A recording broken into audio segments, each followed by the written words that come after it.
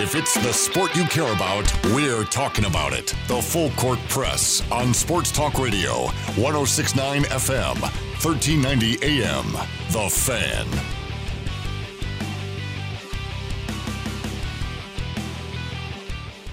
Hello and welcome to the Full Court Press. Ajay Salvesen, Eric Frandsen will be joining me in short of moments. Happy Monday to you all for a one-year kickoff time here on December 7th, 2020 as we start to wind down at what has been a very bizarre, long, trialed, adverse year for so many of us. More so, or I guess more serious than others. But again, welcome to the Full Court Press. Happy to have you. A lot to recap. Boy, a busy weekend, not only in high school basketball, which continues this week, but Utah State basketball, their game versus BYU, will recap that, how it went down. Frank Maile and a couple players spoke with the Utah State media. Craig Smith's presser has been delayed till 4:15, so he'll speak about then. And we'll get the audio then, and that'll be fun. Yeah, so we're gonna be kind of flying around here for a little bit. Eric and I both will, but we will get the job done for you. And then we'll play the audio from today throughout tomorrow. And, of course, the Aggies play this Saturday night to conclude their season. Their season will end after Saturday night for football, mercifully, if you want to say that. And all eyes will turn on to who the new head coach will be leading the Aggies here in the future. There is rumors. The whole Graham Harrell rumor was that. Just rumor. That. Yep. So, and I think a couple, specifically one person, learned a very valuable lesson about voicing facts before they were reported or before they were confirmed. So verified? Yeah, verified. So on and so forth. Hey, if you want to join our show, you know how to do so. It's 435-339-0321. That's how you text in to our show. Again, 435-339-0321. And love to hear from our listeners. Gripes, complaints, questions, concerns, compliments, whatever you got, the suggestions. If you want to talk about a certain subject, we're more than happy to talk about it with you. But had some great reaction, some great listening reaction from you listeners on Friday. So we hope to have the same, and I think this will spark it in a nice way. Let's go ahead and start off with Saturday night's game at the Spectrum, the home opener for the Utah State Aggies. Ends in heartbreak fashion. Final score, BYU 67, Utah State 64. BYU led by as much as 12, and then led at 10.5 by as much as 12. And then the Aggies stormed back and just could never really get over the hump. But, you know... they held BYU scoreless for like 5 minutes. I mean, certainly that gives you a chance. If you can hold your opponent without scoring any points for 5 minutes. But the problem is, Ajay, is that they dug themselves that hole at the end of the first half and just never could really climb back into it through about halfway through the second half. And look, they still gave themselves chances late. Oh, they had plenty of opportunities. They had lots of opportunities. The out-of-bounds call, the traveling call that didn't get called, it really didn't get reviewed. Yeah, that really sucks. But you know what? Utah State gave themselves plenty of opportunities to win that game. And people say funky things happen when you play the BYU Cougars, especially when you're the victim of the Utah State Aggies. It's just how it's gone for the last 9 years now and counting against BYU. I mean, we haven't had them at our place in 3 years.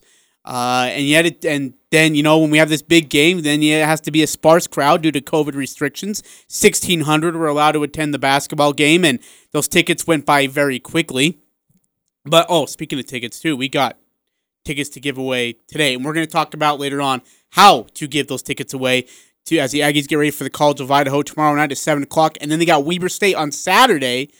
I've been told 2 p.m. Now I'm seeing 12 p.m., so we'll get you a time sooner or later. And then the Aggies play football later that night at 7:30 in Colorado or in Fort Collins versus the Colorado State Rams. 9315 text into our show. And again, if you want to, 435-339-0321 is the number. He says, BYU and Utah State had stretches of play where they did not score points. So if you throw that part out, then the bad calls by the refs decide the game. The biggest mistake by the refs was not ejecting the Averett. And he was the one that shoved Raleigh with a two-handed shove, which he should have been ejected. Also, the end of the game where they did not make the right calls twice. There sure was a travel and out of bounds. I still think that with all that would have that we would have won with Craig Smith being there as the coach. He is worth 3 points. What do you think? Eric Peterson did a heck of a job. I'm going to give him credit. He did a master. I thought he did a wonderful job. But Eric Peterson can't go to the line and shoot free throws for the Aggies, who went 20 of 29 at the free throw line. He can't take that wide open look for Barstow from the right wing three. He can't take a right wing wide open three from Raleigh, and he can't shoot the game tying free throw for Raleigh. Does coaching matter? Yes, but I feel like Eric is an almost identical twin in regards of the mindset of coaching as it would be for the Aggies, and that's kind of where I sit here is. Look, did calls not go our way? You betcha. I mean, a ref 30 feet away on the other side called an out of bounds and reversed a call, which was the incorrect call, reversed it, and said it was BYU's basketball when he was 30 feet away. There was bad calls all over the place, yes. But again, you went 20 of 29 at the free throw line, and you went 2 of 13 from 3. That's not going to win you a lot of basketball games. It hurts you. I don't mean to nitpick. I don't mean to be that guy. But in rivalry games, be that guy, though. In rivalry games, when a lot's on the line for bragging rights, and it's been 8 straight that Utah State has lost to these guys, now make it 9. Could Craig Smith have made that much more of a difference? Probably. How? I don't know. But just having your head coach not there in the mix. He is your captain. He's your main guy. He's the one who's in charge of the ship. He's not there. I'm not saying that's a knock on his assistants. I agree with you. I think they did a heck of a job considering the circumstances. But if your head coach is there, maybe it makes a little bit more of a difference. There was that. The referee calls. I think we're absolutely, Aggie fans are in their right to be upset about some of those calls. Yeah, absolutely. And then I just have to bring up Brock Miller. I don't understand. I feel bad. He's a guy that if he doesn't get rhythm early, he's not going to get rhythm at all. He can't manufacture it. He just can't. I don't know how many times we've seen this happen. If he's not making shots, he will not make shots. He airballed a 2-foot floater. Think about that. He had a floater, and he missed everything on a push shot. So I've had several people come up to me and say, hey, what's the deal? I mean, why does this guy start? Why does he get so many minutes? I kind of put my hands up like, I don't know. I'm not the coach. I don't know what this guy does in practice. But it could very well be, A, if he does get rhythm, he's a good asset to have out there on the floor. And B, they may just not have very many other options. I mean, this is not a great outside shooting team. At least not now. And so Brock Miller's kind of what you have. You have to go with it. It's at least with that size and his length of his arms, and for defensive purposes as well. I mean, Bear still played a lot of minutes. He kind of has that size and he has that length. He played some decent minutes. He didn't really fill up a box score, but he played similar minutes as Miller. But between the two of them, the Aggies got 5 points. Yeah. Let's go through the numbers really quickly since you just brought them up. I'm going to start on the BYU side. Caleb Lohner, by the way, was 0 of 13 from 3 to start the season. I repeat, 0 of 13. He hit 3 versus Utah State, finished with 11 points, also had 4 fouls, and somehow avoided getting his 5th in the final 5 minutes of the game. Other killers, Alex Barcelo was absolutely phenomenal in 34 minutes. We knew he was going to be the guy to watch out for. 5 boards, 2 assists. Connor Harding wasn't bad. He had 33 minutes, 7 points. Harms had 8. Brandon Averett had 6. On the other side, Justin Bean in 33 minutes was not good. He was 1 of 5 from the field, 4-4 at the line. He did have 13 boards, but he only had 6 points. Namish Keta wasn't great either. 39 minutes, he was 7 of 18. He had 8 boards and 18 points. Like I can't be too critical of Keta. He was going up against a clone to some degree. I mean, a taller version. Are we going to keep giving him the pass? No, but he goes up and. I'm not saying. I don't think he deserves a pass. I mean, 18 points, 4 assists, 4 steals, 8 boards. That's a good line. I mean, he was doing things on the court. Bean has struggled with his offense. I see, but here Bean was being guarded by a much taller Lohner. No, I think Bean was being guarded. Like Harms, I don't think he's that much better than Lohner or whatever his name is, Lohner. Like, I think Launer is about as equal to Harms is, honestly, because Launer gave Bean trouble. And Bean's a pretty more versatile scorer. So it's hard to say, but I just haven't seen the Neemias Queta we have last year. I haven't seen the Neemias Queta. And I'm starting to kind of wonder if he was all that we thought he was. I don't know what that means. I mean, we thought that he was an NBA type guy. We thought, but are we starting to figure out that maybe he's not? As a freshman, he exploded onto the scene. Sophomore year, battled through some injuries. This year, I think he started off okay. I don't know what we expect. Do we expect him to be a 25 and 12 and 4 guy every night? I mean, that's a heck of a lot to ask for. But if Matt Harms is his equal to, and he's getting dominated the way he was by Matt, then what does that tell you? Well, he wasn't dominated by Matt. I mean, look, he missed so many bunnies. Harms only had 8 points. But he was big and long, and it's not something that you're going to face every day. And, and you still came up with 18 points, 8 boards, 4 assists, and 4 steals. So what? 6 of those points were on. 4 of those were at the line. So, okay, 4 at the line, and then 6 of those points I'd say were like open dunks. But when it came to Harms guarding him straight up, Queta had a lot of trouble, a ton of trouble. Right, and Queta had to do a little bit more outside, away from the rim, than perhaps he's more comfortable. But actually, that's probably okay that he gets put in those situations to illustrate what he can or can't do, what he needs to work on if he wants to be a next-level guy. Go through just a couple more stats, then we're going to go to break. 36 minutes for Marco Anthony. He was really good, I thought. 17 points, 7 rebounds, and 4... Actually, not 4 assists. He had no assists and 3 turnovers. He did have a steal. And I've liked Marco Anthony. He started a little shaky for Utah State. His outside shot is maybe a little unconventional. He needs to work on that, be more consistent outside. But I think he is showing that older leadership that Utah State needs on this squad. Yeah, that's a good point. That's a good point. Hiccups. Alfonso Anderson only played 7 minutes, didn't record he had the personal foul and 1 assist. Trevin Dorius only played 1 minute, and he was called for 3 seconds in the key in the first half, and he didn't see the rest of the game. Are we playing too short of a bench? What else can you do? You can play guys minutes, but if they're not going to produce, go with the guys who are going to produce. Yeah. Look, there are guys on that Utah State bench that can and should be able to produce more than they are. And hopefully that flip switches soon. I don't know what's holding them back, but hopefully it comes together for them. Yeah, I'd absolutely agree to that. Let's go ahead and take a break. Coming back, we'll get to more college basketball, BYU and Utah State.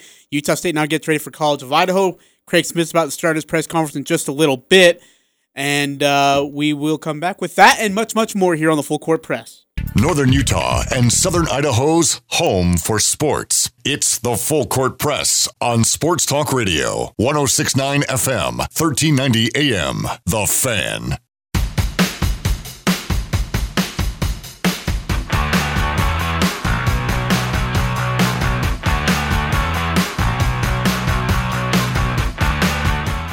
Full Court Press. Eric Frandsen, Ajay Salvesen, 106.9 FM, 1390 AM. Also, our mobile app, 106.9 The Fan, and 106.9thefan.com, where we stream. Hey, if you want to find any of our past episodes, iTunes, Stitcher, Spotify has them all. We post our shows on there, and we'll hope that you guys will be able to find all the content that you need. We'll post Frank Miley, Craig Smith, and those guys as soon as we got their audio rolled upon. In fact, Craig Smith is just beginning his presser right now as the Aggies. Sorry, what is he starting? His presser? I don't. Stop it right now, Eric. Look, I just gotta say, I feel your pain, Ajay. This last weekend, sitting there, singing some hymns with the family, and I'm looking at a small screen trying to read the words, and I thought it said one thing, and I said something else, and I realized as I'm saying it, I tried to switch it mid-word, which is never okay. Really so here's what I need you to do. I need you to reenact what you said in the singing voice. In the singing voice? Yes. No, I don't think our listeners They deserve that this punishment. honor. So anyway, I clearly said it wrong, and I'm just like, I just get my way through it, and I've got my 2 teenagers right next to me. No, actually, it was a teenager and my 11-year-old, and they just started busting up laughing, and we just got the giggles, and we're just laughing. I hate when that happens. And it's supposed to be, it's supposed to be quiet. Somebody's up there like praying, and we're like, okay, it was supposed to be quiet. So it's the worst, and man. we were just like shaking. The bench is shaking because we're trying to hold it in. And my wife's looking over at us afterwards, like, "What is going on?" She's over all there? Disappointed in you guys. You all get sent to your room. We just when you get home. cannot stop laughing. Again, welcome back to the Full Court Press. Hope you're all having a wonderful Monday as we continue through the month of December, first week of December, I should say. 9463 texting, Eric. I want to get your thoughts on this. He says, I think the Aggies' biggest problem is getting the ball in the basket consistently. It just felt like they didn't have a system in place that allowed them to put the ball in the basket at a high rate. Bean's uncomfortable with the ball in his hands. Same with Brock Miller. Kedda can't put it on the floor and move around with it. Raleigh just isn't experienced. It's hard not having a guy like Sam Merrill for situations when you need a bucket, and you just can't get one this year. In all 4 games that they've played this year, they've had at least one scoring drought of 2.5 minutes or longer in every single game. I'd have to look at what the scoring drought was for the Aggies in this one. I believe it was 2 minutes and 30-something seconds. It wasn't as bad as that 5 minutes for the Cougars. No. But Utah State did have a few. I'll have to look at the score. I don't know what it was, but it was enough to put him from going up 1 to down 10. Yeah, that was in the first half. Yeah, I'm looking at it now. It was about 2 minutes. Scored a couple buckets, and then they were scoreless for almost the last part of the first quarter or first half. There, excuse me. So yeah, they do have these scoring droughts, and that's a great point. That who's going to go get your bucket when you need a bucket? Yeah, Sam was that guy. Sam could do that, and even to some degree. Other guys could chip in and do that too, but you don't have that steadying force. You don't have that bucket getter. We knew before coming into the season it would need to be a collective effort. But who's going to be your guy that can make things happen in crunch time if things stall? A couple of numbers and facts, Eric. Stick on that topic. A couple of numbers that from the game. Again, this is credit to Kyle Cotton for all his great work. But USU held BYU to 67 points. That's an Aggie opponent low for the season. They held BYU to 36% from the 3. And it's the first time this year that an Aggie opponent had not made double-digit threes in a game. There was one more that stood out to me here. I got to find it now. Utah State shot a season low 35% from the field. They shot 15% from 3. The 2 made threes and 13 attempts for both season lows for Utah State. And Eric, here's the crazy part. They are now 1-3 on the season when out-rebounding its opponent, which means they've out-rebounded every single opponent and have only won 1 game out of it. That's incredible. Yeah, that surprises me. I mean, Utah State had a pretty good rebounding margin against BYU. What was it, 42 to 35? Yep. They had more steals, Utah State, 8-3. Assists were pretty even. Utah State didn't have a ton of turnovers, 13 compared to BYU's 14. But it's just that the 3-point shooting was better for BYU. Utah State only made 2. Only 2. I mean, the 3-point defense was better by the Aggies, and that was a real concern I had going into the game. Mm-hmm. But you got to be able to hit shots yourself. Yeah. Only 2? I'm with you. Speaking of that, 2776 text in, only 9 months till football season. Calm down. We don't know what next season's going to look like either. And also that I thought that Radley was going to ascend to Sam Merrill status, but his 3 clanked out. I'm going to say something on the whole Raleigh-Worcester situation right now where it stands. Tell me how many freshmen are willing to take that corner 3, and how many freshmen are willing to not crap their pants when they go to the line to shoot 2. And I know he front-ended the second one, but his legs had to be near gone. Right. You watch him play. You see how he looks physically. I don't see a true freshman out there playing. Yeah, me neither. But you have to kind of step back and think, oh yeah, this dude's a true freshman. So I think you have to give him a little bit of leeway. But consider what he's doing right now for this team as a true freshman. Yeah. Yep, absolutely. It's interesting that you would have to look for a freshman to get the help that you need to keep you in a ball game. That's just unreal to me. I mean, they didn't look to free. I mean, they're like, hey, Raleigh, we need you. And we heard Coach Smith talk about this on Friday. That, look, Raleigh has to be that guy who's going to take the burden, who's going to take the load and carry it, who's going to, have to be the major product of this team, because that's what we expect out of him. That's who he is. And they have that confidence in him. And, I mean, honestly, Raleigh, has the confidence in himself that he's going to go out there and make a play. And, I mean, look, again, I know he front-ended the second free throw to keep it to a 1-point lead for BYU, but how many other guys go to that free throw line and just miss the first one? I mean, dude, he didn't even touch rim on the first one. He hit all net. Kid's incredible. Yeah. I've loved watching him. I have nothing against him. I don't put the loss on him in any way, shape, or form. Nope. I thought he was phenomenal, Eric. No, I agree. I agree. I love watching him play and how much he's helping the team early on. I think Utah State's in a situation that they have to go with who they have and and just deal with the best that they can with the situation. Because if the outside shooting isn't there, they've got to figure out how to run plays. Just little. If it's not working for Brock, run some plays to get him some guaranteed quick, easy looks close to the basket. Just layups.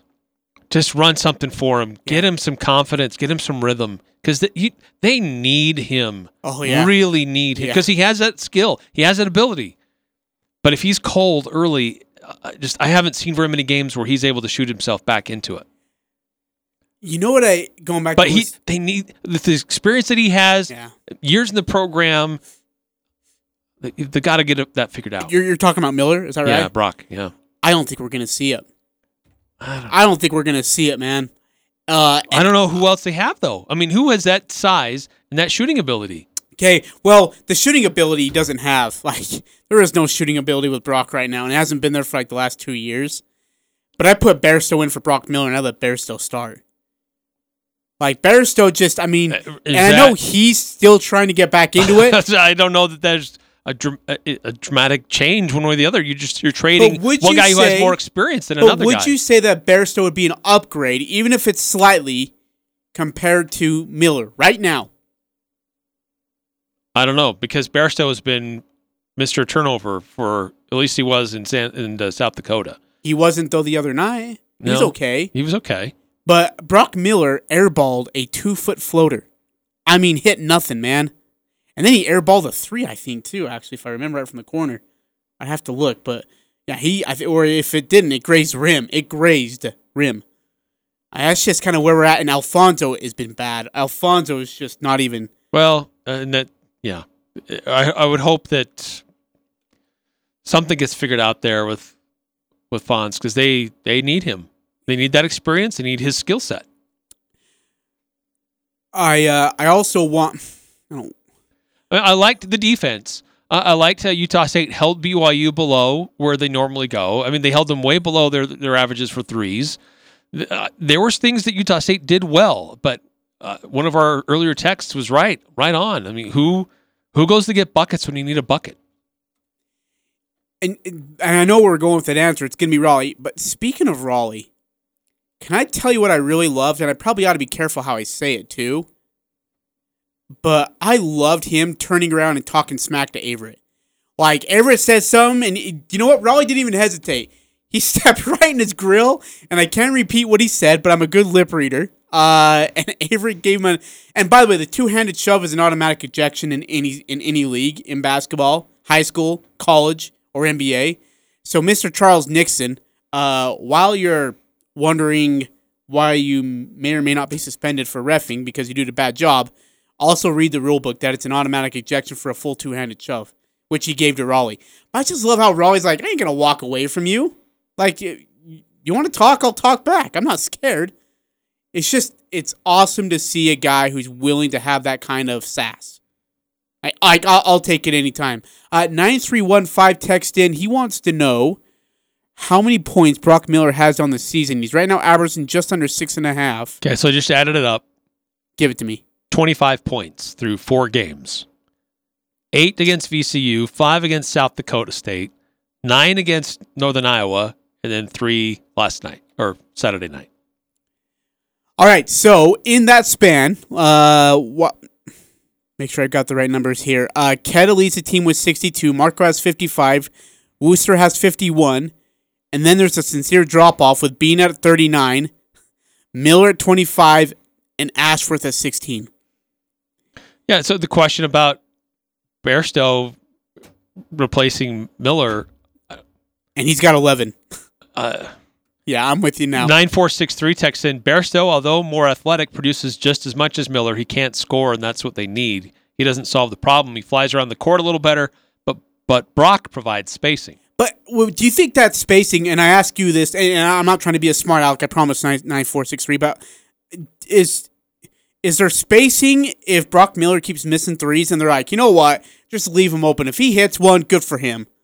Like, we're going to double Raleigh, and we're going to just sick ourselves on Raleigh and Bean. That's all we're going to worry about. We'll leave Brock open. Does it eliminate spacing if he continues to not score? Well, yeah, if he's not going to knock him down, then you're right. The spacing is going to be, they won't care. They're like, okay, leave that guy open, give him space, drop back a little. So if you need to help somewhere else, you can. But Brock needs to be able to hit that shot so that defenses respect him. Even if he's not going to be on every night, they need to know that, hey, this guy can hit. He has that potential. Yeah. So we have to respect it. Yep, absolutely. And if you got a guy down low, 2 guys down low that can get whatever they, not necessarily everything they want, but if they can do damage in the post, then defenses collapse on them to slow them down. Man, you need those outside shooters. They got to make shots. Like, Bairstow has no reason to miss a wide open right wing 3. I mean, dude, he had nobody near him. And in fact, I think the guy was supposed to go after him and challenge the shot, stopped halfway through and said, shoot it, I dare you. Make it. Like, they're challenging guys, with the exception of Raleigh, they're challenging guys to make threes, to make perimeter shots. And when I say challenging, they're leaving them wide open. Right, like, okay. Do it. Go for it. Dude, and, okay, look, I love Nemish Keda. He shouldn't be shooting a 3 in a game. If you want to go shoot it in practice, by all means. If it's something that he has been working on in practice, and coaches feel like, we feel like you can make this shot, I'm okay. If he can stretch and pull the big defender away from the basket, and he has that threat where he can make that shot, yeah. But if he's going to be wildly inaccurate, then no, just don't bother. So you're okay with having a possession end in a Keda attempted 3? If coaches and Keda feel confident that has a high probability of making that shot, yeah. 6'5". What if Keda starts making those shots consistently, Ajay? Then great, but I want to see it consistently before he starts doing it. I want to see that opens up a whole new world for Justin Bean. Absolutely, but I don't think Ked is a guy who's going to make consistent threes. If I'm going to be honest right now, 6543. We got your text, and again, we would like to send you to Utah State with any complaints or questions or concerns. That is above my pay grade. And I feel like we've answered those questions. And so again, questions about media rights. Yeah, just go to Mr. Hartwell, Utah State, and voice your concerns, and that's the best answer we can possibly give you on that. But as far as like how to find the game, like online or on TV, that was not on TV for some stupid. Yeah. By the way, that's really weird. Oh yeah. By the way, we are told to complain that we are allowed to complain about the Mountain West Conference not doing their job. Wait, who gave you permission to complain about the Mountain West? I just curious. I can't say that on air, but we've been told. I would give you permission anytime. I'm just. Who else gave you permission to complain? But the Mountain West Conference handcuffed Utah State until it was too late to find a TV broadcast. So there's that. So it was either BYU TV or in which I honestly don't know if I could have done that. Like. even with the result of the football game, I don't know if I want a BYU broadcast there. So, anyways, this Saturday's game will be on KJAS TV with Weber State in Ogden. That game's at 2 or 12. I have no idea. I'll find out. But, yeah. Tomorrow night's game's not on TV, right? Tomorrow night's game's on stream, I think. Mountain West stream, maybe? I don't know. I have no idea either. I gotta look that up. I have to look it up. It's not 2776. It's not 98. 100% of TVs from the last 5 years have apps you can use to stream these games.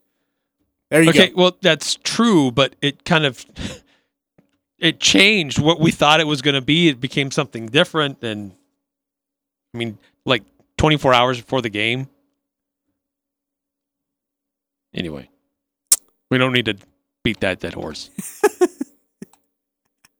Eric, let me ask you this really quickly. We talked about the bench. Does this rotation continue to shrink itself? I mean, Doria's played 1 minute, had a 3-second call, and they benched him. Liam McChesney has played, I think, like 4 minutes. Matthew Wickhouser's played 1. Zahar Vichiev has played 1 minute. Like, this, there is no room for error coming off the bench, it seems like. That if you screw up, you aren't seeing the court the rest of the day. Well, I'm not sure how I feel about that. I think tomorrow is going to be a really big and very important game for this Utah State basketball program. Good thought. I think that you're going to see a much deeper bench. I think you're going to see different lineups. I think you're going to see guys that we haven't seen a lot of outside of maybe the first or second game, start to see more time again. And look, the first and second game, they didn't know who they had, what they really had.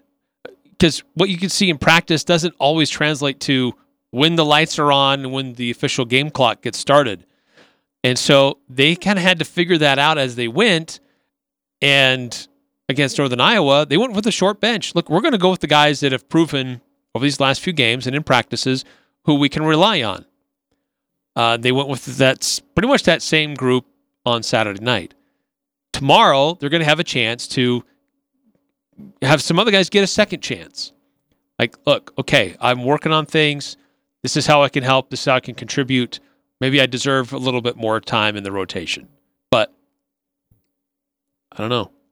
I think this is a really important game for USU just to fine-tune and work out some kinks and rotations.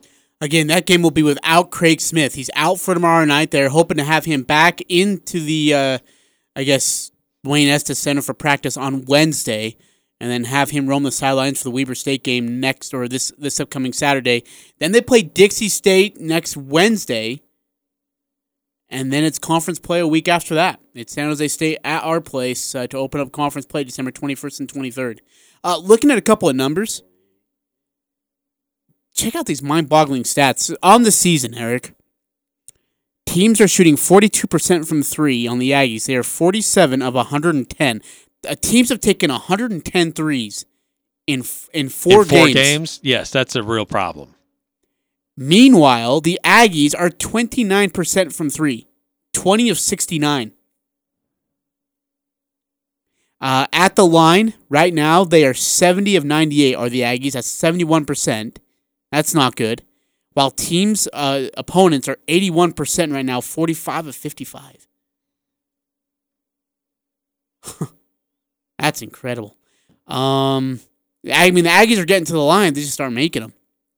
Let's see. From the field, Aggies are shooting 40%. Opponents are shooting 45%. And from 3, from the free throw line, yeah. I mean, those are numbers right there just from the shooting side of things or the way things look. Teams have a lead of 60 to 43 on assist. But Aggies are out-rebounding teams. I'm going to make sure I have this right, too. I just lost it. Yeah, Aggies are out-rebounding teams 149 to 123, but the Aggies have 10 more turnovers, 60 to 50. Wow. It's trouble. I mean, I Out of those numbers, what do you want to see improved? I'm not surprised to hear any of those numbers you just read. Oh, okay. Because the guard play is totally different. Complete turnover in your guards. And these are, it's all, 7, 9 new players on this team? There's going to be some a bit of a downturn from where it was before with the skill and the experience of Sam Merrill, Abel Porter, and Diogo Brito. There's going to be a drop-off in three-pointers, in free throws, in ball handling. You wouldn't, you'd hope that the new guys coming in, you'd have somebody there that can come in and fit into something like that. Not to totally replace Sam. It's next to impossible to replace Sam Merrill. But to not be such a detriment on the court. But these guys need a little bit of time in this system with Craig Smith and his staff, and they need a tune-up game to get that settled a little bit, to get caught up to speed. So I'm not totally shocked. Yes, it's disappointing. I'm not totally floored to hear those numbers. 9315 texted in, actually, and you pretty much answered it. What was caused the drop-off from last year to this year's team in shooting? And like you said, Brito, Porter, and Merrill. That's a big loss right there with those three guys alone. But I think I feel like we're going to trend upward. Like at some point, I feel like we're going to trend upward. I don't know when that's going to hit. Hopefully soon. But I have confidence in Barstow. I have a lot of confidence in Worcester. Marco, I have confidence in too. And look, I think that Brock Miller can be there. I think he can be consistent. This coaching staff has to find ways, if he's not early, if it's not working for him early, they've got to find ways for him to see the ball go through the hoop. Whether it's to get a foul, force the issue, go to the free throw line, see the ball go through the hoop, and let him open it up a little bit. Because if he can, I'm not saying we should expect a 20, 21-point performance regularly out of Brock Miller, but if he can knock down a couple 3-point shots and be 9 to 12 points a night, that's what they need. And that's what they should expect out of somebody with his experience and with his skill set. Hey, is your Twitter account open? Yes. Go to the Washington football team really quickly. Oh, man, they might have deleted it. If they did, come over to my computer and look at this. We're going to go to break. I bet you money they deleted it. Someone's getting fired in about 2 seconds. Somebody is certifiably smooth? Nope. Come walk over to my computer. We're going to go to break, and then we're going to... I've got to show you this, but an intern is about to lose his job. Of course, they are playing right now on Monday night. You got to come read this. It's the Full Court Press on 106.9 The Fan. The Full Court Press. Connect with us on Facebook, Twitter, and online at 1069thefan.com.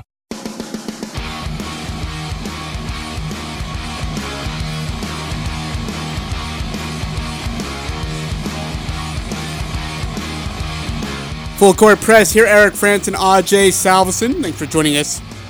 However and wherever you are doing so from. Coach Smith's presser is just wrapped up.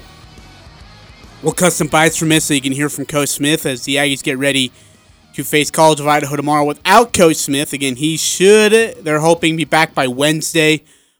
And then he'll be ready to roam the sidelines for Weber State coming up on Saturday afternoon. By the way, we have some tickets to give away for tomorrow night's game between College of Idaho and Utah State at the Spectrum, 7 o'clock game time. We will, in the 5 o'clock hour, give away those tickets. So stay tuned for that. We got 2 pair, I believe. So stay tuned. We'll give those tickets away then. And then don't forget about USU women's basketball. They got a big game tonight, 7 o'clock versus BYU. Fans are allowed to be there. They are limiting fan attendance, I believe, to 1,600, I think. But Kayla Ard will get her first dose of the BYU-Utah State rivalry from the women's basketball perspective. She's a good coach. I love what Kayla Ard's doing. Look, they're gonna struggle through the first portion of the of the season, especially in her first year. We all expected that to happen. But the way that her team's competing, now they lost to Seattle in a heartbreaker, had a 6-point lead, I believe, with 25 seconds left. And Seattle hit 2 threes to tie it up. I think it was a 5-point lead, actually. And Seattle was found a way to tie it up, take it to overtime, and then won on a last-second shot to beat Utah State. But Coach Ard's got this team, the women's team, in the right direction, trending in the right direction. Now, of course, BYU is a different animal, both in women's basketball as well. They'll create a problem, but I feel like Kayla Ard is going to find a way to make sure these girls will compete, and that she'll put her players in the best position to go out and win a big basketball game. How would it be? I mean, Coach Ard in her first year to beat BYU. That would be something. So, again, that game is at 7 o'clock tonight at the Spectrum. Again, go get your tickets and go support the Lady Aggies. And as they get ready to take on the Cougars, I'm sick of BYU. Hey, and by the way, another thing that really, before we move on from the BYU conversation, another thing that really bothered me was the celebration by Barcelo, by Harms, like, after the game. They were just, I mean, they're sitting there. It's the first time they played in front of fans the whole entire season. But, boy, they were just thrilled to get out of the win. They're mocking the crowd, especially Harms. Like, he's so linked, I was kind of hoping he'd fall on his face as he's running to the tunnel. I would have been absolutely okay with that. But it was just annoying. Like, they're flexing towards the crowd. And I'm like, Harms, you scored freaking 8 points, dude. Put your damn arms down. Barcelo, sure, he can talk all he wants. But on the other side of it, dude, Coach Pope, so Marco Anthony is just coming off the court. And I was right there, and Mark Pope came over and grabbed his arm and said, "You're going to be a special player. Like, this is going to be a good team. Stick with it." And you guys, you know, that was a hell of a ball game, and that was fun to be a part of. Like, said those words to Marco, and Marco's like, "Thanks, I think." I mean, just the classiness from him is awesome. So, I love. Look, I don't like BYU. The staff at Utah State does not like BYU, but I have a little bit more respect for what, you know, Sataki and Pope and who those guys are after a game. That they have some class. It's kind of nice to see. Change. Hey, let's go ahead and get to see. We got some text here. 7772. I'm excited to see how they handle a game where they are favorite tomorrow. That's College of Idaho, Utah State. They should be able to experiment with a different offensive scheme to figure out how to put some more points on the board. 9315 text in. Does it make a huge difference if the Spectrum is full? Yes. I would tell you right now, it makes a massive difference between 1,600 and 10,600 standing room only. Yeah, I think it makes a big difference. If students are there, if that arena is full, those environments help your fringe guys play good, your good players play great, and your great players play elite. And it also it gets in the head of your opponents too, and that crowd is great at getting after guys. And this BYU team, while they have some players, they haven't had. I don't see this team as having like the knockout talent like they've had in the past. So it's all that being said, BYU has had Utah State's number now 9 straight times, regardless of the venue. Regardless of who's head coach and regardless of who's on the court. Yep. And like honestly, I thought last year they had a great shot to beat the Cougars. Yeah, me too. But TJ Haws and Toulson kid was just incredible. He is something to watch. But that was just too much for a Utah State team who was relying on Sam Merrill a lot to get the help that he needed productively to score. 7772 texted in again, just about the offensive scheme and to experiment, and about and finding a way to put some more points on the board. I think you throw everything in the can tomorrow. I think you say, you know what, let's try this, let's try this, let's try it. You get all just get it all out of your system. Whatever you want to try, let's try it tomorrow versus the College of Idaho. Right. Look, we've been trying a few things, but we haven't been able to go too regular on it, to keep going on it, to keep fine-tuning it, to get more automatic with it, with some of the games. And this is the type of game tomorrow night to help them to do that. Yeah. I would definitely agree with that. Let's go ahead and take a break. We'll come back. We'll wrap it up here on the first hour of the Full Court Press. The Aggies, Jazz, high schools, even the Pee Wee's T-ball team. It's the Full Court Press on Sports Talk Radio, The Fan.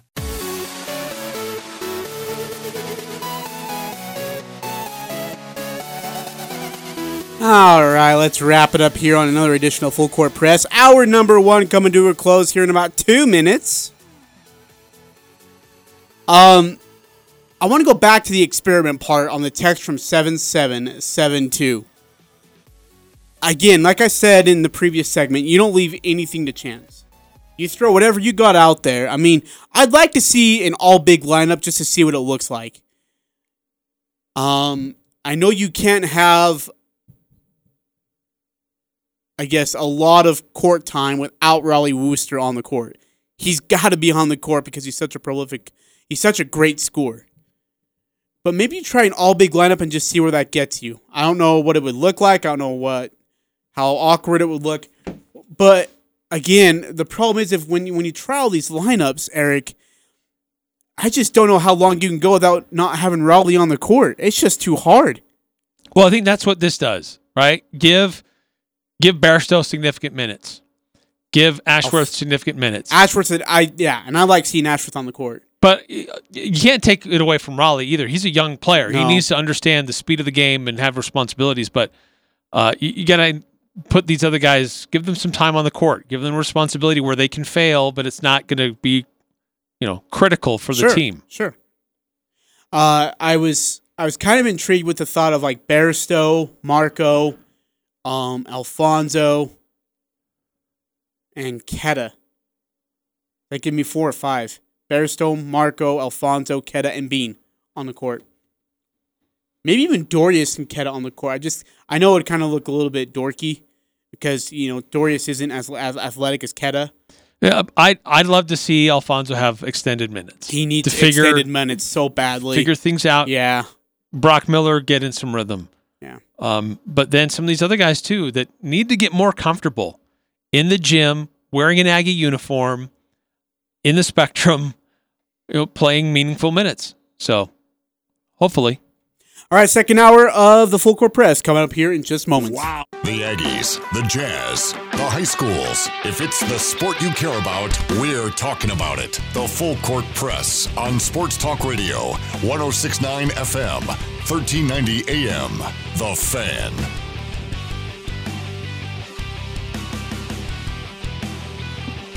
Flying by the seat of our pants, Eric Frandsen and Ajay Salvesen here on the Full Court Press. 5:01 p.m., your start time here for the hour number 2. Hey, you are looking to do something tomorrow night, okay? You're bored, you're at home, you need a friend, and you want to go with a friend. Good news for you. Go ahead and, just make that sound right there into the mic. Yes, that is not Eric making weird lip sounds. That is 4 tickets to Utah State College of Idaho game tomorrow night at 7 o'clock. Are we going to give away a pair or 4? Let's give away 2 pair. Okay, there we go. We'll spread it around. Yeah, let's spread the love around. It's Christmas time. We're going to spread the love. 2 pair of Aggie tickets to go to Utah State College of Idaho tomorrow night, 7 o'clock. How do we want to give these away? I know, production live on air, but that's how it goes sometimes. How should we give these away? It's a good question. Do we have a question we could ask? Oh, okay. Okay, yeah. Okay. Who won pick 6? You just say Ajay or Eric, and if you're right, we'll give you a pair. The first 2 people who get it right. We have not revealed who won pick 6 yet. I mean, I've tallied it, I know. But you can text in right now.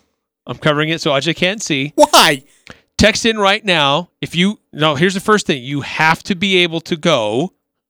You have to be able to use these tickets. I don't want somebody texting go on to eBay to give an answer. $40. Oh, I'm glad I won, but I'm not going to be able to make it. So here's the thing. You have to be able to go. And number 2 is say who won pick 6, Ajay or Eric. And the first 2 people to get it correct will get tickets to go see Utah State take on College of Idaho tomorrow night in the Spectrum. Is that fair enough? Yeah, but who won? We have to wait till we get submissions. Okay, signal me. 1 for Ajay, 2 for you. Just give me a number. 9315 texts in. Is it bad for? I'm guessing he means Bean. Is it bad for Bean and Keta to be on the court at the same time? No, because it worked last year. I don't think it's bad. I think it's good. I think it's great. Yep, absolutely. And 9315 says Eric. Well, 9315 just lost my friendship and 2 tickets. No. I don't think it's bad to have Bean and Keta on the court I think at the same needed. time. It worked last year. It's just, I don't know. I just think they're looking for someone to lead the team, like who has that. And I think Raleigh's getting there. It's just that he's a freshman. Like, not even Sam as a freshman, I don't think could have led the team. Well, Marco's improving. I think Marco can be that leader. Yeah. He was around the team all last year. It's not like he just came out of nowhere. He was with the team all last year. Yeah. 9474 says Ajay. Time out. Wait. So we got to vote for each of us. Wait, what if more than 3 people vote for you and get it right? Then what? I said the first 2 people who text in and get it right. Oh, okay. Interesting. So the first 2. Oh, wait. No. Have them project how many we got right, too. No, we don't. Got to keep it simple. Make it easy. Make it simple. Keep it simple, stupid. I mean, if you want to add that, that's fine, but it will not be a qualifier. If you put 6-0, you get 4 tickets instead of a bet. Yeah, okay, deal. So, anyways, no, I think, I don't know if Bean's the problem. I just think it's just trying to find some chemistry within the offense itself. That's it. It's just trying to find the right combinations of guys. Find the right guys that are there that are going to be able to compete and run the system. Okay, so these guys may be just overwhelmed trying to understand what Coach Smith and his staff are asking of them. Yeah, I mean, like, you remember last year? I think it was in our first press conference with Coach, and we were asking about just that because, I mean, there was a bunch of new guys that were coming into the team, and it was like, how are they going to handle Craig Smith's complex offensive scheme? And it took a couple of games, but then it worked out just fine. I'm with you, but let me ask you, what is the right amount of guys, or what is, in your opinion, personal opinion, Coach Frandsen, who would be that right mix of guys to have on the court when you need it, when you need down the stretch clutch minutes? Who's your guys?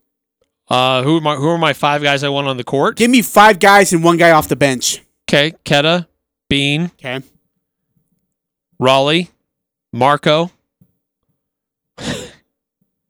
And that's where it gets sticky for me. I really can't get past 4. Really? Okay, I mean, mine's... Because the others that may be on the list, they just haven't quite been consistent this year. So I have a hard time. Who's that 5th and 6th guy? Yeah, but we're only 4 games in, right? I mean, it's going to take a minute, I should be able to say Brock Miller and Alfonso Anderson.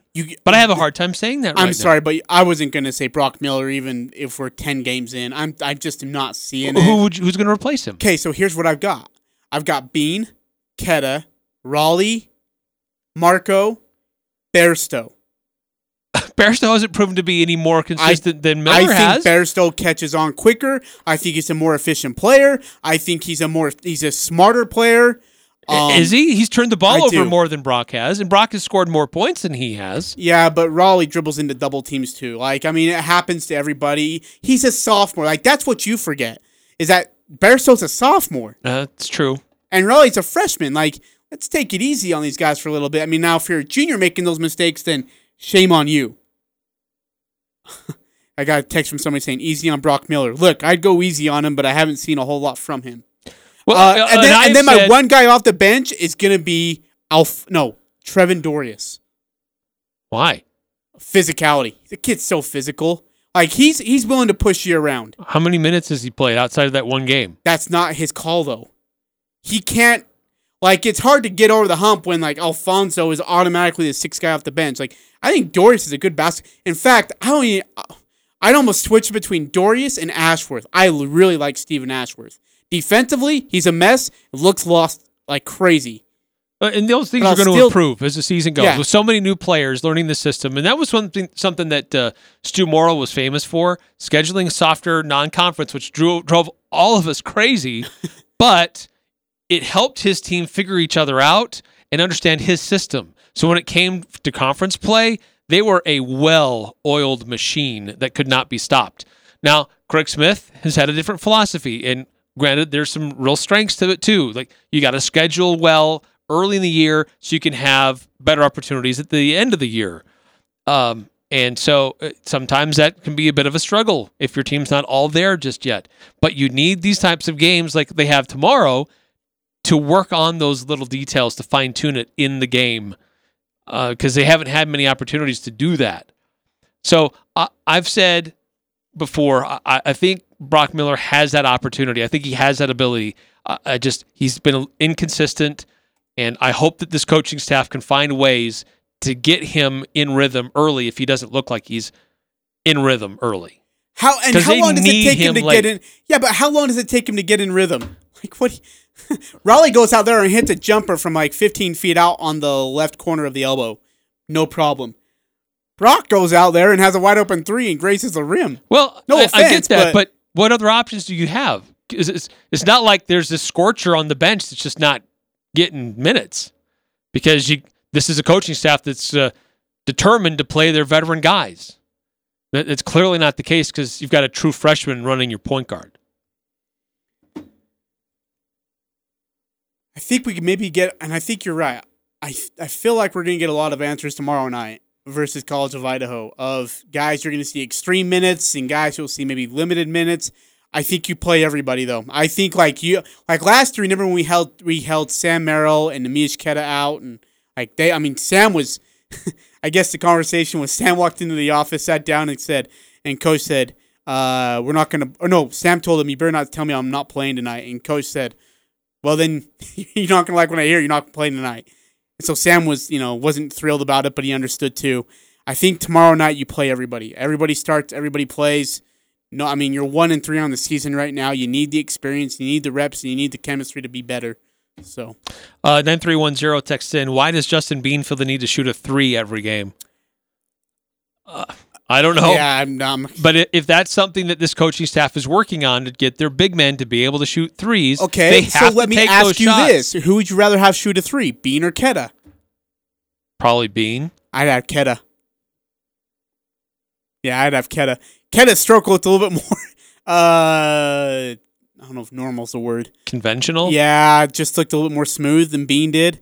And I think Keta's not uncomfortable shooting from 3. Bean looks like he's uncomfortable shooting from 3. By the way, reminder, if you want to go see Utah State take on College of Idaho, you don't have your tickets, we have some we can give you. We have 2 pair. Here's the only way to you win gotta put the caveat in there. Text in 435-339-0321 or message us directly through the 106.9 The Fan mobile app and let us know who won Pick 6. We've got a vote for each of us so far. So one of you is correct. It was not a tie, I will say that. So one of you is correct, but we need one more. We still have another pair to give away. So before we can reveal Pick 6, we need a few more votes. 9310 says Ajay won. Yes. So it's 2 votes for Ajay. But here's the thing, is that you sound like you're already giving it away. You know that, right? Like your voice inflection says that you're giving it away. I'm giving it away? Yeah, well, no, sorry, that you're giving the answer away already. Because you are really happy about this, and so your voice inflection says that I lost. No, I'm not. I'm just... So congratulations. This is a different way to do it. Your voice inflection that you are excited says... 5763 text in, says Eric won, and then 4446 texted in and said Eric. Oh, come on! We've got 3 votes for me, 2 votes for you. People! Now, remember, we said the first one's in with the first correct answers. Okay, so should we go to break, come back, and announce it? Let's do that. We'll call a timeout here in the Full Court Press. When we come back, we'll reveal the 6 things we thought might happen this past weekend. And Eric won. Congratulations. I'm so happy for you. I don't know about that. I hope you're all thrilled. I hope you're happy that you didn't have any faith in me. Let's go to the break. The answer is... You're listening to the Doug Gottlieb Show. So this is a great opportunity for Jameis Winston. And I think this is fascinating theater because the only person that people think could maybe help or save Jameis Winston is somebody like a Sean Payton. So the betting on yourself worked for Cam. Now Jameis Winston bet on himself and he's going to get an opportunity. The Doug Gottlieb Show. Weekday afternoons from 1 to 4 on Sports Talk Radio, 106.9 FM, 1390 AM. The Fan.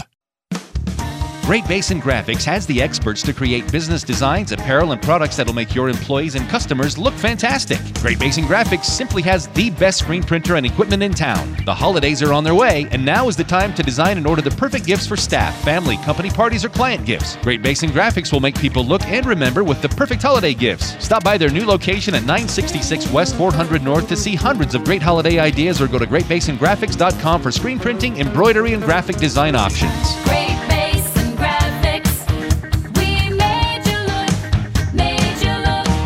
When the open road opens and you're ready to go, we're here at Valvoline Instant Oil Change.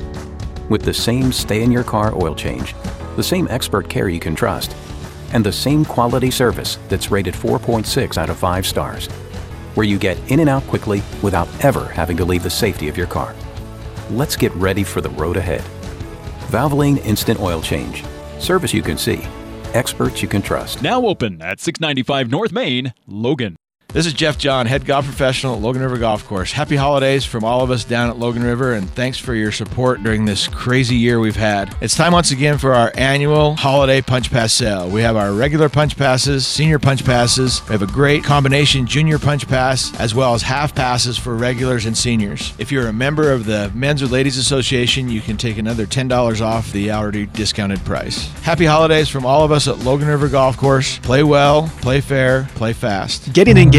For more than a century, SC Needham Jewelers has been selling diamond engagement rings. For 5 generations, we've been selling natural diamonds. Now making history, we're excited to introduce lab-grown diamonds to our selection. These are beautifully cut diamonds and are man-made. They do save you money. Come examine these new diamonds, then select the perfect ring. You'll get SC Needham quality at internet pricing. Open 10 to 7, where Utah gets engaged. SC Needham Jewelers, middle of the block at the sign of the clock.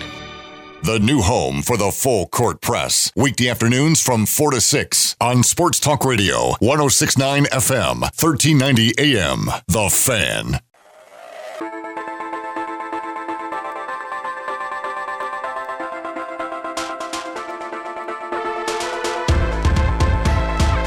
Full Court Press, Eric Frandsen, Ajay Salvesen, 5:16 your time here on the December 7th, Monday evening. Thanks for joining us, however, and wherever you're doing so. Hope your Monday is as good as ours. If you want to text into the show, 435-339-0321. With questions, concerns, we can talk Aggie football, Aggie basketball. Women's basketball plays tonight versus BYU, 7 p.m. at the Spectrum.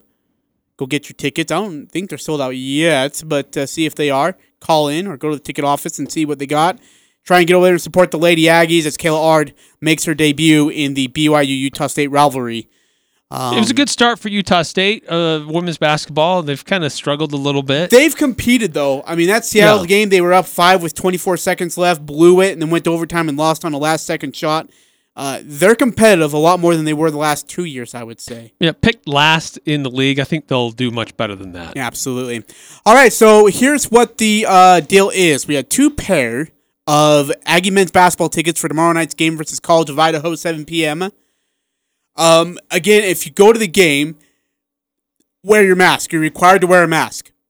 So bring your mask and plan on wearing it the whole entire game. Yes. Can't take it off. So there's that. And if you win, you have to, A, be able to go to the game. Okay? So if you win, you're going to the game tomorrow night. And B, you need to be able to come pick up the tickets here at our Castfly Media Group offices, 810 West, 200 North. Before 5:30 tomorrow night. There you go. So here's the deal. We have a pick 6. 6 lines. 6 lines that we have results of. And Eric won. He gave it away by his voice inflection of excitement when he was talking about it. So this sucks to be me. But go ahead, Eric. Why don't you just go ahead and read the results anyways? Here are the 6. You're the sixth, whatever. Sarah dies at the end of the movie, by the way. The killer gets her. Namish Keta blocks versus BYU. We set the line at 2.5. He did not have any. 0. That kind of surprised me, actually. Me too. I took the under. You took the over, so that's 1 for me. Which was the higher scoring game in the Mountain West? San Jose. I hate you. San Jose against Hawaii or Fresno versus Nevada? That was a bad one by you, by the way. It was a dumb line. That was really close, actually. And you won. San Jose, Hawaii combined 59 points. Fresno State and Nevada combined 63. We both picked Fresno and Nevada, so we both got that right. See, so you're in the game. 9474 and 5763. Come by the offices tomorrow. Top 25 upsets. No, it's I hate you. You trying to make me feel good. It's 9315 and 5763. Is that what you said? So 9315 and 5763. If I get it right, if it's you, come by the offices tomorrow. 9474 and 9310. Okay, so top 25 upsets in college football. Set the line at 2.5. There were 5. It surprised me. There were 5 upsets. I took the over. You took the under. I got that one right. So far, I'm 3 for 3.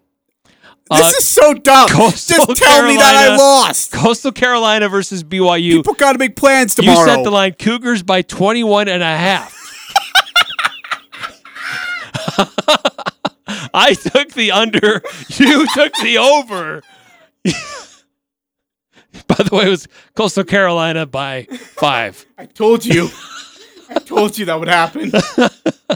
Alabama versus LSU. Please say that the line was set at 29.5. I took the over. You took the under. It was actually 38. Alabama over LSU. This is so stupid. By 38. I hate you. And then no one cares. No one cares. 5-1 right now. No one cares. Saints versus the Falcons. Wait, so 5-1? At this point, yes. Oh my gosh! Saints why even? Falcons. Stop it! He's dead already. Taysom Hill, all-purpose yards. You set it at 150.5. 9310. I'm so sorry. We both took the over. 9474. Please forgive me. He had 315 all-purpose yards. I know we were gonna put tickets on the line for you guys, or else I would have tried harder. To this point, the tiebreaker doesn't matter. We predicted scores. Both of us got them wrong. I did pick the correct team. Oh, I was okay, way dude. Off. No one freaking cares. You had a closer score, but it doesn't matter. Oh. So I was a perfect 6 for 6. You got 2 correct. Bite me. I hate you. So congratulations. Oh, no. Congratulations. To 9315 and 5763. We'll have your tickets waiting for you up front at our offices, 810 West, 200 North in Logan. Hey, Doug, shut up.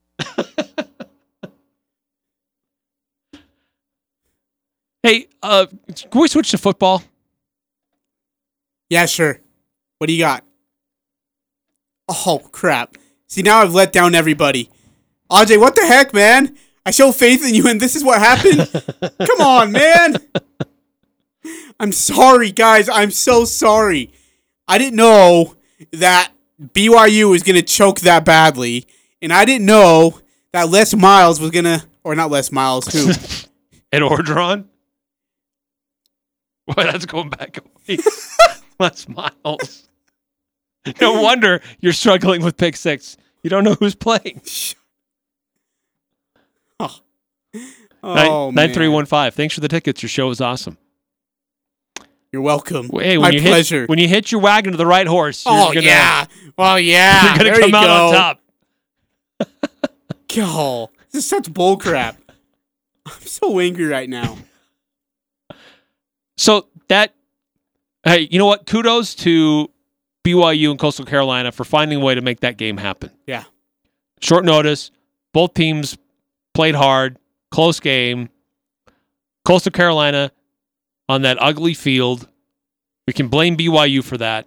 Or excuse me, Boise State for that. But Coastal Carolina played tough. Made more plays. Defensively, kept the ball away from BYU. By the way, their defensive guy who was like mauling Zach Wilson after that interception at the half on that Hail Mary, he was named as the conference defensive player of the week. Stop it. But here's the thing, is he played really, really good. It's true. I mean, that one play stands out, but yeah, and as it should. Reasons. I mean, it's what he did is not legal. I mean, look, if you knock him over once, it's the quarterback, man. Like, knock him down once, stand in front of him, and then you're good to go. Like, let him go. You don't need to, like, then put an elbow into his chin, a knee into his groin, and a right fist into his, like, ribs. It's not necessary. But, in saying that, here's the thing about Coastal Carolina. They were picked, and they were treated as the underdog. Even though it was at their house, on 2 days' notice for BYU, going across the country to play Coastal Carolina, with College game day there, they were the underdog.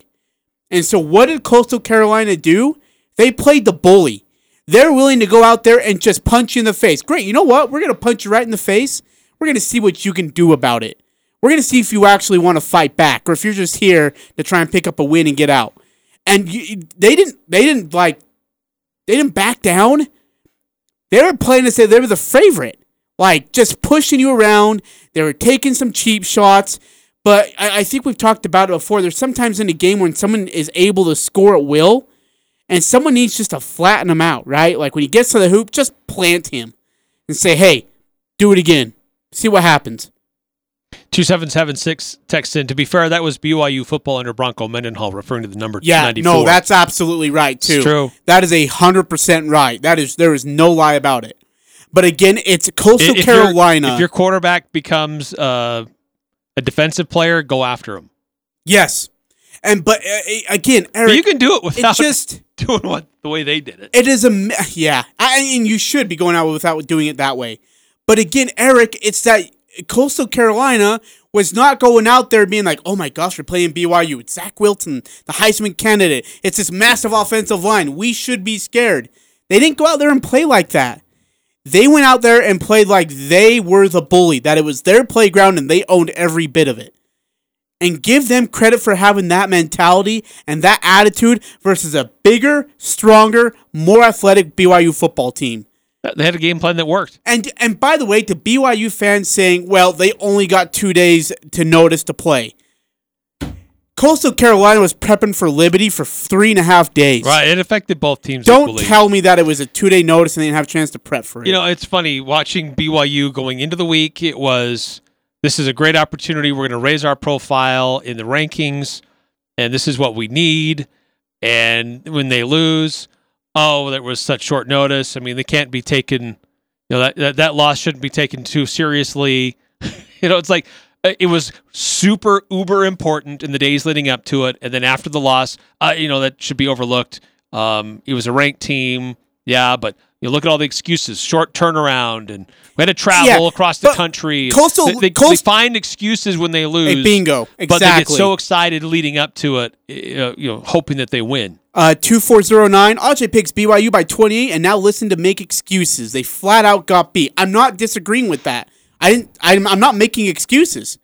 I'm saying 94 bullied this team around by himself. This Coastal Carolina offensive line beat up that BYU defense. They flat out beat BYU on every facet of that football game. They shut down Zach Wilson. They shut down his receivers. They shut down the tight ends. They shut down the D. I mean, defensively, I thought Coastal Carolina was phenomenal. They were so dang good. I'm not making excuses for why BYU lost. There's no excuses to make. None. Zero. Zilch. BYU's going to make the excuse of, well, they only had 2 days to prep. Coastal Carolina was prepping for Liberty the whole entire week, leading up to, Wednesday night, even Thursday morning? And then all of a sudden had to switch their prep to go to turn their attention to BYU. Coastal Carolina was just in the exact same position as BYU was. And that's what happens. And again, give 100% credit to Coastal Carolina and what they did to that BYU football team all night long. One of the more impressive wins I've seen in any game, in any conference of college football. I thought it was great stuff. 9315. I think Coastal Carolina was fantastic. This is how Utah State should be. Yeah, having that mentality of being the bully. I think we saw that in 18, right? But we hadn't really seen that kind of bullying of football from Utah State since the Gary Anderson years, 11, 12, and 13. I mean, that's Gary Anderson could take that squad and go to any place in the country and say, you know what, we're going to come out here, and if you win, you're going to be dragging your bodies around the next morning. We're going to beat you up. We're going to have that mentality. Now, unfortunately, Gary Anderson, round 2, that wasn't the case. But I thought, in round 1, absolutely. I thought Gary Anderson had that mentality. Like I said, I think we saw a lot of that in 18. It wasn't so much from the defensive side as it was the offensive side. But like on a defensive mentality standpoint of being that kind of a bullish team, we haven't seen that since Gary Anderson round 1 years. That's just me. 2787 text in. That is typical BYU. Always an excuse. It's never their fault. Boo-hoo. They got spanked. Again, I agree. Again, I'm not making any excuses for BYU. I hope it doesn't sound like I am, because I'm not. Now, should 94 have been flagged? Absolutely. I don't know if he should have been ejected, but definitely flagged for the penalty. But, and here's the thing is, like, from a mentality standpoint, they got in that big, like, melee, if you will, at halftime on the middle of the field. You thought that BYU was going to come out and be like, you know what, time to shove it down their throat, time to punch this thing away, and blow this thing out of the water. To put Coastal Carolina to bed early. And again, give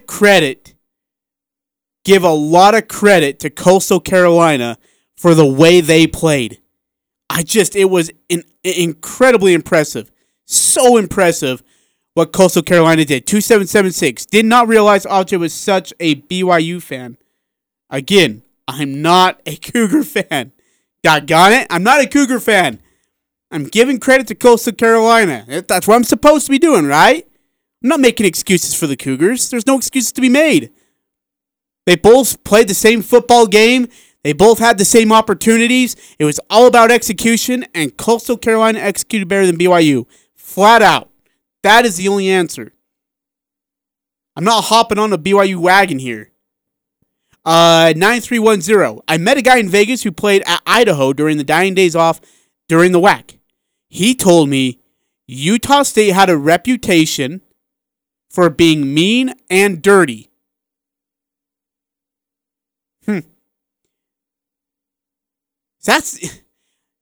I knew they were mean, and I guess with the reputation of being mean, you're also dirty, right? I mean, Bronco Mendenhall's Cougars did that. I don't know. I can tell you, and I know this for sure, the Aggie team was mean back in Gary Henderson's days. Really, really mean. But I guess it goes along with the whole dirty aspect. I don't know. But look, Anderson wasn't afraid of anybody, and he took that mentality into the heads of his team, especially his defense. 2776. Obviously, Ajay bleeds royal blue. Moving on. I love you, 2776. You're lucky I like you so much. 9315. Was the Bull Committee correct on BYU? Yeah. Of course they were. Absolutely they were. There's nothing wrong about it. Like, look, they had a chance to go to Coastal Carolina and play a team that BYU was stronger, better, and more athletic than, and got beaten every phase of the game. Every phase of the game did BYU get beat by. And that is exactly what the playoff committee felt like, and that's why they ranked them so low, is because, look, sure, you've played these teams. The only good team you played is Boise State. And the only reason why you beat Boise State is because they're starting running back, starting quarterback, and like four linemen were out of the game too. All starters. So we wanted to see you play a real football team. So BYU went and played Coastal Carolina, and BYU was exposed. Incredibly exposed for the team that they are. There is no way around it. All right, you guys are sick of talking about BYU. I'm sure you're sick of hearing about it too. So let's go on to some other scores. Really quickly around the top 25, Louisiana over Appalachian State 24-21. Alabama throttles LSU 55-17. Nick Saban doing some good work there. Notre Dame beat Syracuse 45-21. Clemson, 45-10 winners over Vatech. Ohio State over Michigan State, 52-12. Texas A&M, 31-20. Florida over Tennessee, 31-19. Number 9, Iowa State over West Virginia, 42-6. Number 10 shuts out Duke, 48-0. Oklahoma over Baylor, 27-14. 12 Indiana beats number 16 Wisconsin, 14-6. That game was in Wisconsin, by the way. TCU upsets Oklahoma State, 29-22. That's a big loss for Oklahoma State, too. North Carolina over Western Carolina, 49-9. Number 19, Iowa, 35-21 winners over Illinois. Rice upsets Marshall. Not only upsets them, but shuts them out, 20-0. Stanford beats Washington, 31-26. California upsets Oregon, who is number 23, 21-17. And Navy falls to Tulsa, 19-6. Now Tulsa turns their attention to Cincinnati. Vanderbilt, Georgia, Northwestern, Minnesota, Washington State, USC, all were postponed. So, looking at the rankings, and by the way, the playoff rankings come out tomorrow. Top 7 stay as they were. Indiana moves up 2 spots to number 8. Iowa State's now at number 10. They moved up 2 spots. Coastal Carolina moved up 3 to 11. Georgia fell 1 spot. BYU fell 6 to 14. Northwestern, USC, Louisiana, Tulsa each move up spots in that order. North Carolina and Colorado were not ranked. Now they are.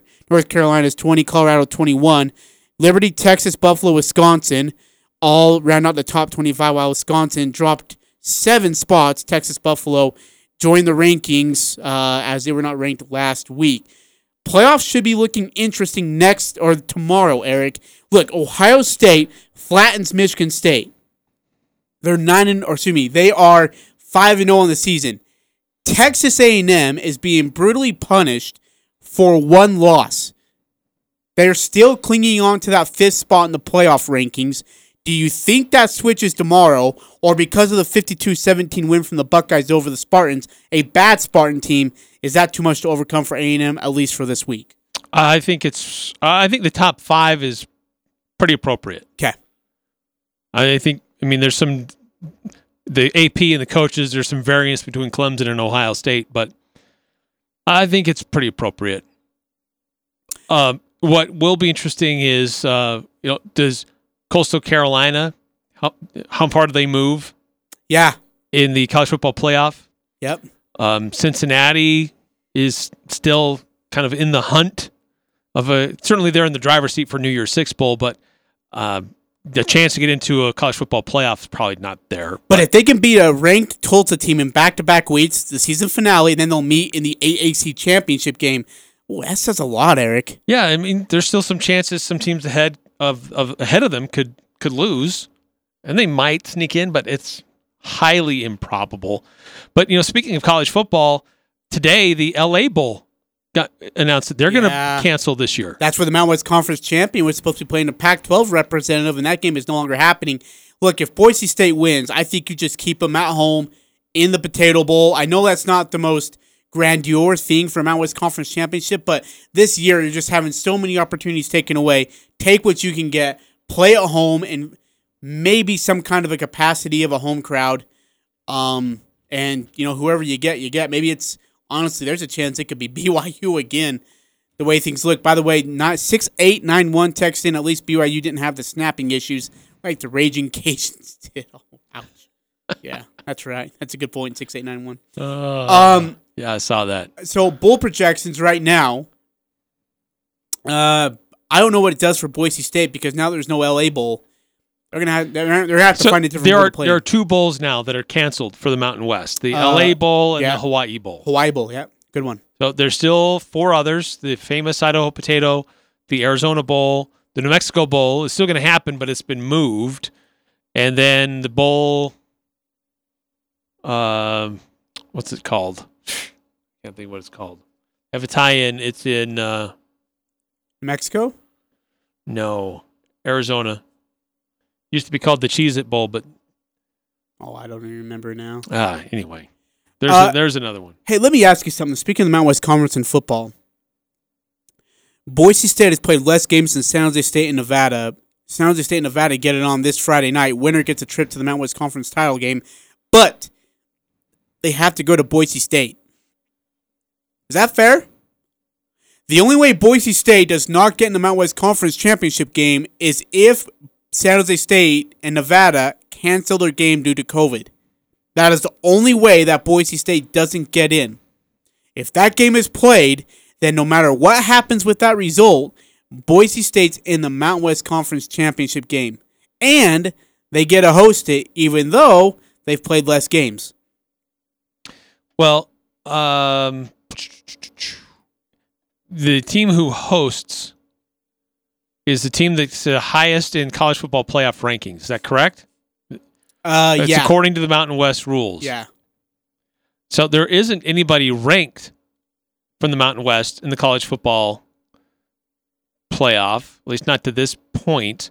Now, there are teams in both polls receiving votes. San Jose State is actually the highest team in the AP and in the coaches. San Jose is knocking on the door for being ranked. Then Boise State is receiving votes. So is Nevada. But how the Mountain West determines who hosts could be really tricky. Because if no team from the Mountain West is in the top 25 of the college football playoff, do they default to the highest ranked team in the AP and the coaches? No, that's a good. I see that. If it is, then it's San Jose. But see, what everything I've read is that no matter what, as long as that game's played, Boise State will host the Mountain West Conference Championship game. No matter what, as long as that game's played this Friday, Boise State will host it. That's unreal. Like, San Jose State, like, if you played... I don't know how that can be. I mean, San Jose would have played more games and is undefeated. They've earned that right to host that game. Yeah, I agree with you. That being said, they can't play games in San Jose. True. Like, their game this week is being relocated to Las Vegas. See, but then you play the game in Las Vegas then. Like, that's where you need to play. That wouldn't be bad. No, I think it'd be great. Play your conference championship game at Sam Boyd. But Boise State won't let that happen. If they get a chance to host it, they want to play it on the blue turf. Well, of course they do. So, yeah. It's just too bad. I feel bad for San Jose State. I feel bad for Nevada. And I feel bad that those are the two teams that have to duke it out just to get a chance to play Boise State. Man, they catch a break in everything. Like, and by the way, Boise State dodged a huge bullet not having to play San Jose State. Like, they dodged a major bullet because part of me thinks that San Jose State would have beat them. Great game on Friday, Nevada and San Jose. Oh, yeah. 7 which o'clock will be in on Las CBS Vegas. Sports Network. Yep, that will be in Las Vegas. Boise State's at Wyoming. I'm going to be cheering for the Cowboys. Oh, I will be too. Yeah. And I think a lot of people will be, if I might be so honest with you. Hey, speaking of Texas A&M, they got bad news. Their game has been postponed with Ole Miss because of COVID issues at Ole Miss. So an A&M's chance to impress the committee has been turned away now because of their game being postponed with Ole Miss. That's, if you're A&M, you're just kind of wondering if you can catch a break because you need Ohio State to, you need Ohio State to either lose a game to Michigan, which isn't going to happen, or you got to be able to get games in and impress the committee. That's kind of the way things are right now. So, all right, let's go ahead and take a break. Coming back, we'll get into more football. There's some NBA news, by the way, that we need to also hit on. There's some NBA news. We'll get onto that and much, much more here on the Full Court Press, 106.9 FM, 1390 AM. But before we go any further, Nate Craigman of This Week in Mountain West. The Full Court Press on Sports Talk Radio, 106.9 FM, 1390 AM. The Fan.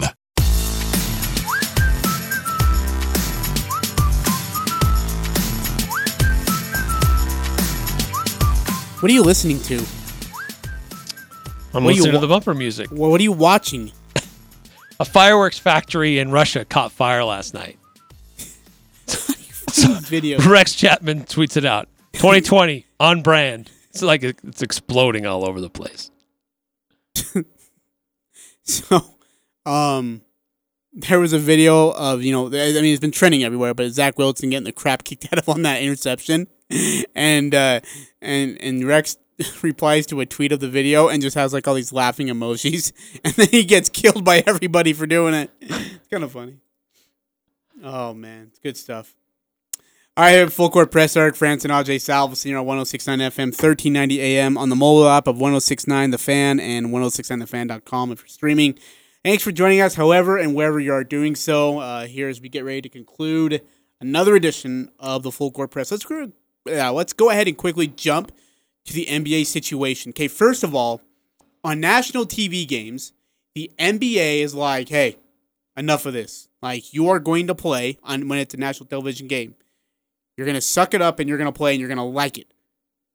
But in regards of non-nationally televised games, particularly at the start of the season, a memo which was obtained by ESPN says the flexibility applies to teams playing back-to-back games and presents examples of possible scenarios, including to rest a key veteran player who played a substantial role on a team that advanced deep in the 2020 playoffs, or to rest a player who is still returning to full strength after recovering from COVID-19.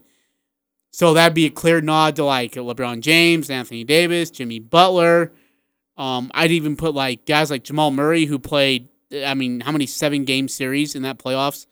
So my question to you is it no longer about the fans anymore unless it's national TV and it's more about money? Because like if a fan pays $500 for a seat just so they can go watch LeBron James play a basketball game, and to get there, and because it's not on national television, like it's the Lakers versus Memphis, and because it's not on national television, LeBron James doesn't have to play and they sit him. Are we looking too much towards the money instead of the fans, or are they looking out for themselves in the right way? What do you think, Eric? I don't know. I think that, look, the NBA realizes it's a compact season. They're trying to get 74 games in. They didn't have much of an off season. Certainly some teams had a much longer off season. But there's going to be back-to-backs here. They're trying to protect their brand. I don't like the sitting in the load management business. You never saw it before. We saw the greats. They played every game unless they had a legit injury. And then you start to get into the Houston Rockets, who conveniently found injuries late in the season to sit their stars so they could be healthy and, quote-unquote healthy and have fuel in the tank for the playoff run. And then it started to become more and more of a thing. I don't love it. But at the same time, I think the NBA is looking at it like, look, we're going to have smaller numbers at venues anyway, and we may have venues that don't have fans, so let's not choose that to be a fight that we want right now, because players are going to want load management. They're going to want to take breaks so they can be ready to go and do the long play. You want to be available to help your team late in the year and in the postseason.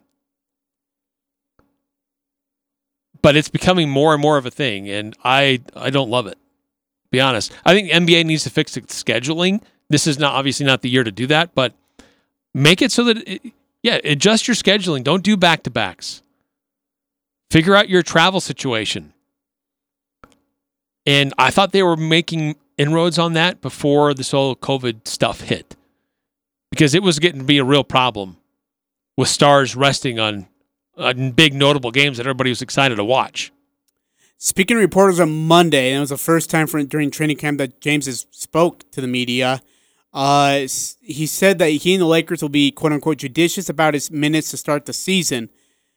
He said, quote, "I've always listened to my coaches," James said when asked about the load management. "We had the same thing last year. We're going to be smart as we can be on making sure that my body and on making sure that I'm ready to go. Obviously, every game matters, but we're competing for something that's high. We don't ever want to shortchange our stuff. For me personally, that's a fine line with me.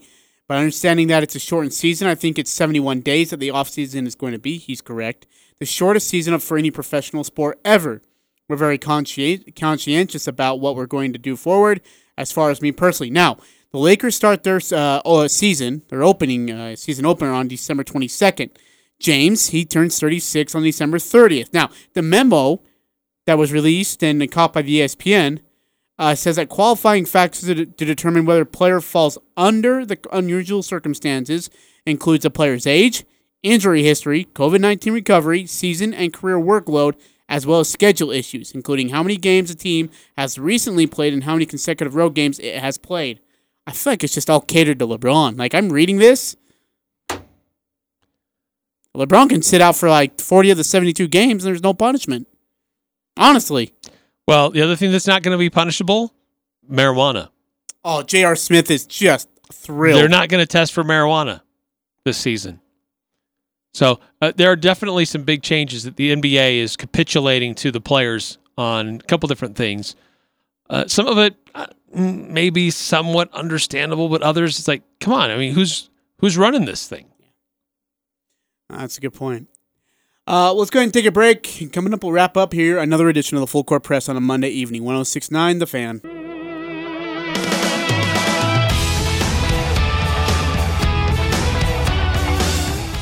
Wrapping up another show, the Full Court Press. Tomorrow, we'll get you ready for the College of Idaho. Who is the College of Idaho?